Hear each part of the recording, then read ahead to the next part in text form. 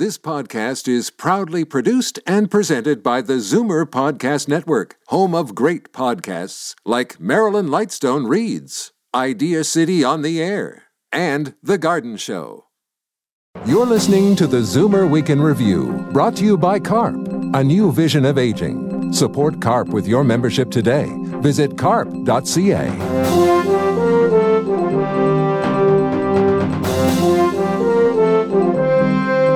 Good afternoon and welcome to the Zoomer Week in Review, all things Zoomer worldwide. I'm Libby Znaimer.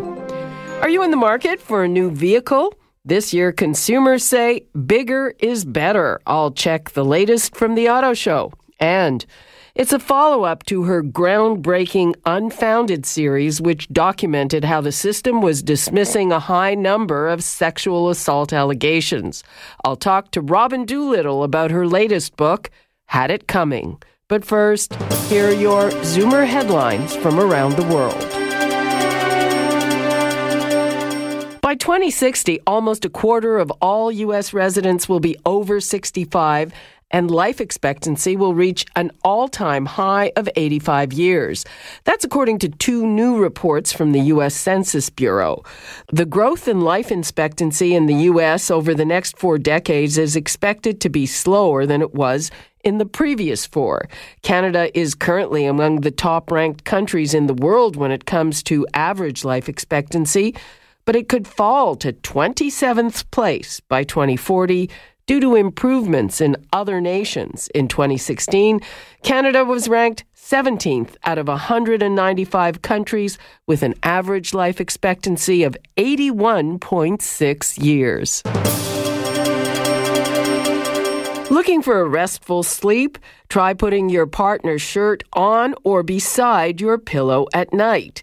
New research suggests the smell of a romantic partner is enough to improve the quality of sleep, even if the partner isn't physically present.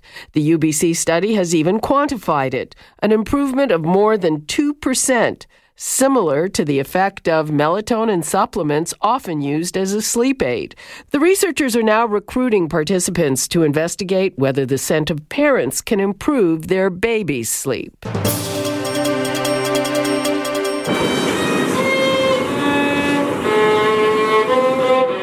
That's symphony violinist Dagmar Turner playing her instrument during surgery to remove a brain tumor. Surgeons asked the 53-year-old to perform while coming out of anesthesia to make sure they didn't damage her motor skills. The consulting neurosurgeon says that while patients are often asked to perform language tests during tumor removals, this was the first time he had ever asked a patient to play an instrument. Dagmar plays violin for the Isle of Wight Symphony Orchestra in the UK and was diagnosed with a slow-growing tumor in 2013 after suffering a seizure during a symphony performance.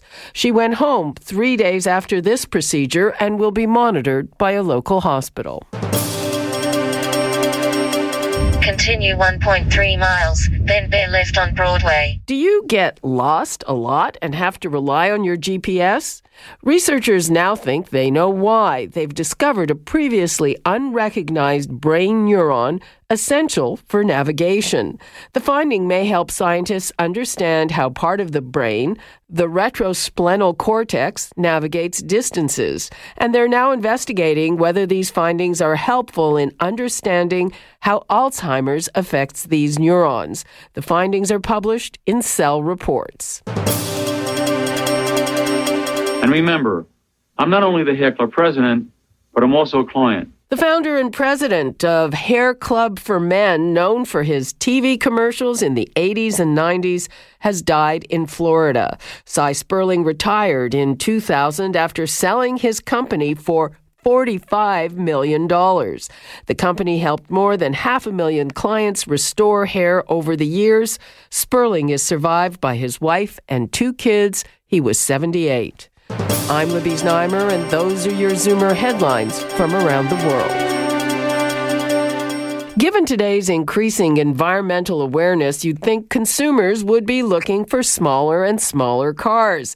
But the clear message from the crowds at this year's auto show is go big or go home.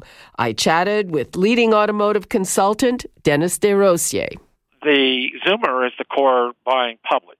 And one of the big issues that the industry faces is that it's the youth that are the most environmentally friendly cohort out there. And although the Zoomer isn't necessarily not environmentally friendly, they certainly are nowhere near the youth. And so when you go to an auto show, like the Toronto, it's a fabulous show. It's wall-to-wall electric vehicles. But if you want to find the Zoomers, go and look for the big honking SUVs with an internal combustion engine. That's what they're taking a look at, and that's what they're buying. I seem to be convinced that I'm seeing a lot more really, really big cars. Oh, absolutely. I think car is a misnomer anymore. There are the big pickup trucks, the big SUVs, et cetera, et cetera. They're not passenger cars. The what we call light trucks, so pickup trucks, SUVs, and vans account for over 75% of the market now. And when you go to the Toronto Auto Show, you're going to see wall-to-wall these vehicles on display. And the bigger, the more likely it's going to get front center stage. But they're also, relative to the theme of the auto show, is diversity. You're going to see wall-to-wall electric vehicles. Let's deal with the size first. Why? Because they're able to. They're not cheap vehicles, and the Zoomers tend to be a higher income class. I focus on the middle word of an SUV or a CUV, the word utility. They're higher off the ground. They're built on car platforms, so they have car engineering underneath the skin, so they drive like a car, but they have the utility of it being a much bigger vehicle. You can get 3 rows of seats in the bigger SUVs. You certainly have a lot of space in the back. When you lift it up, you can fit the whole hockey team back there, or the whole hockey team equipment back there. But I think an awful lot of people really like them because they're viewed as safe and high off the ground. I remember a few seasons ago we were talking about Zoomer women, grandmothers buying minivans to get their grandkids in their vehicles. But this is like this is an upgrade of some sort. Well, they're not buying the minivan anymore. It's probably one of the very few, in fact, the only truck segment that's deteriorating. In fact, it's collapsing. What those older ladies are buying, the grandmothers and even the older mothers, are indeed crossover utility vehicles or sport utility vehicles, especially if you've got a bunch of kids to run around. The 3 rows of seats. With 3 rows of seats, you can fit 2 in the front and 3 in each of the back 2 rows. That's 8 people very comfortably. And if they have bags of stuff, to all of their gym bags, if they're into ballet or hockey equipment or whatever, if they're into a sport of any sort, that'll fit back into the back quarter of the vehicle. And believe me, it is a very, very high female purchasing group. With the Zoomers, who are the biggest part of the market, what do they spend on average on a vehicle? The average transaction price is $40,000. Zoomers would be a little bit above that, so somewhere in the 45 to 50 range in your driveway cost for a new vehicle. That is. The used vehicle would be about half of that, so somewhere in the high teens to low 20s if they're buying a used vehicle. Okay, Denis DesRosiers, thank you so much for being with us. Call me anytime. Bye-bye. That was Denis DesRosiers of DesRosiers Automotive Consultants. I'm Libby Znaimer, and this is the Zoomer Week in Review. How have attitudes to sexual behavior changed in the wake of the MeToo movement? And why is there a generational divide in the way women think about it? Those are just some of the questions award-winning author and investigative reporter Robyn Doolittle asks in her latest book, Had It Coming. She came by our studios to discuss it. This whole book came about after I spent 2 years looking at how police handle sexual assault as part of my job as an investigative reporter with the Globe and Mail. And maybe about, 8 months after I published that investigation, the Me Too movement broke. And I just wanted to take what I'd learned in reporting on sexual assault and look at it in the broader MeToo movement, because so much of the behavior is not, sexual assault. There's sexual misconduct, there's inappropriate comments, there's sexual harassment at work. It's this whole range of nuanced behavior. And I think what we're trying to do now is figure out the new landscape. I mean, if you polled Canadians, are you pro-sexual assault? Are you pro-rape? People are going to say no, of course. Where we differ is what crosses the line. And that's what we're trying to sort out. And that's what I'm trying to unpack in all these different chapters in this book. There's one aspect of it that I'm very interested in here, and that is the generational divide. Because women, say older women, boomer women, who consider themselves feminists, a lot of us, think that Me Too has gone too far, and also that it kind of negates women taking personal responsibility for how they are in the world. When I was doing my reporting with the Globe and sexual assault, a lot of the cases that I looked at involved women who were really intoxicated at the time of the incident. And I kept going to events or getting emails from readers, and particularly women of a certain vintage, as I would say, saying, this is really great and important reporting, of course, and we need to look at this, but can we talk about why is it that women are drinking so much and putting themselves at risk in this way? Like, why are we not having that discussion? And I confess that when I would encounter these people, sometimes I would just be like, oh my gosh, that's victim blaming. That's so out of touch. And then I had, from the time that I started doing this reporting, I've had 2 little girls now, and I have a 2-year-old and a 6-month-old or 5-month-old. And when I think of them going to school or high school, going to parties, I'm of course going to have a conversation with them about alcohol and safety.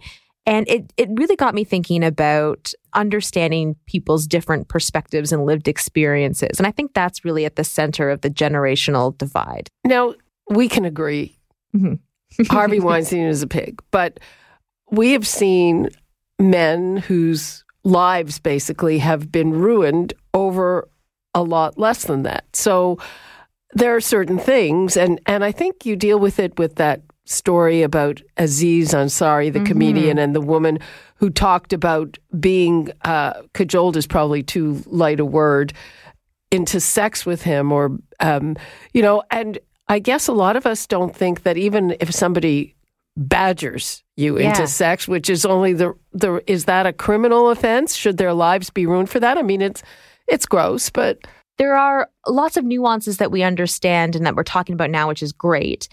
Where you don't have to be kind of physically held down to say like, oh, that's definitely a sexual assault. We understand why women who are overpowered can't get up and leave. But now we're starting to understand the role of power in general and power dynamics. If a boss is pressuring an employee, it's not easy enough to necessarily get up and leave. If someone's really intoxicated, that can add an element. In this case, she wasn't feeling physically threatened. He wasn't her boss. She wasn't intoxicated. But the point is there is a power imbalance in that he's a celebrity.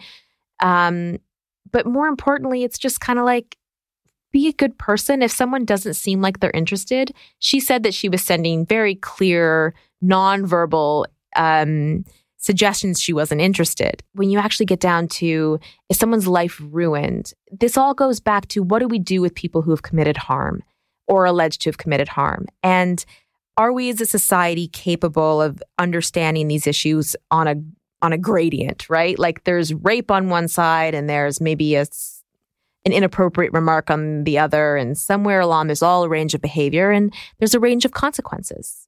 But here's the thing, and this more true on social media, but this whole cancel culture is that if you have the wrong opinion, you're going to be vilified. I write about the role of social media in all of this because on one hand, it's through social media. I mean, it's called #MeToo because it is a hashtag on social media. Without social media, Me Too could not have happened. Social media leveled the playing field that, quote unquote, regular people can have their say.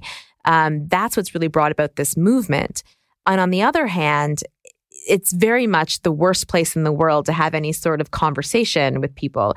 The interesting thing that's happening now, which wasn't happening before, is that we're talking about it and we're having a bit of a debate about it, which is great. Like, that's what we want, is we need to talk about these things. Not everyone's going to agree, but laying all the issues out on the table helps us all have a better understanding. Okay, I think that's a good note to end on. Robyn Doolittle, thanks so much. Thank you.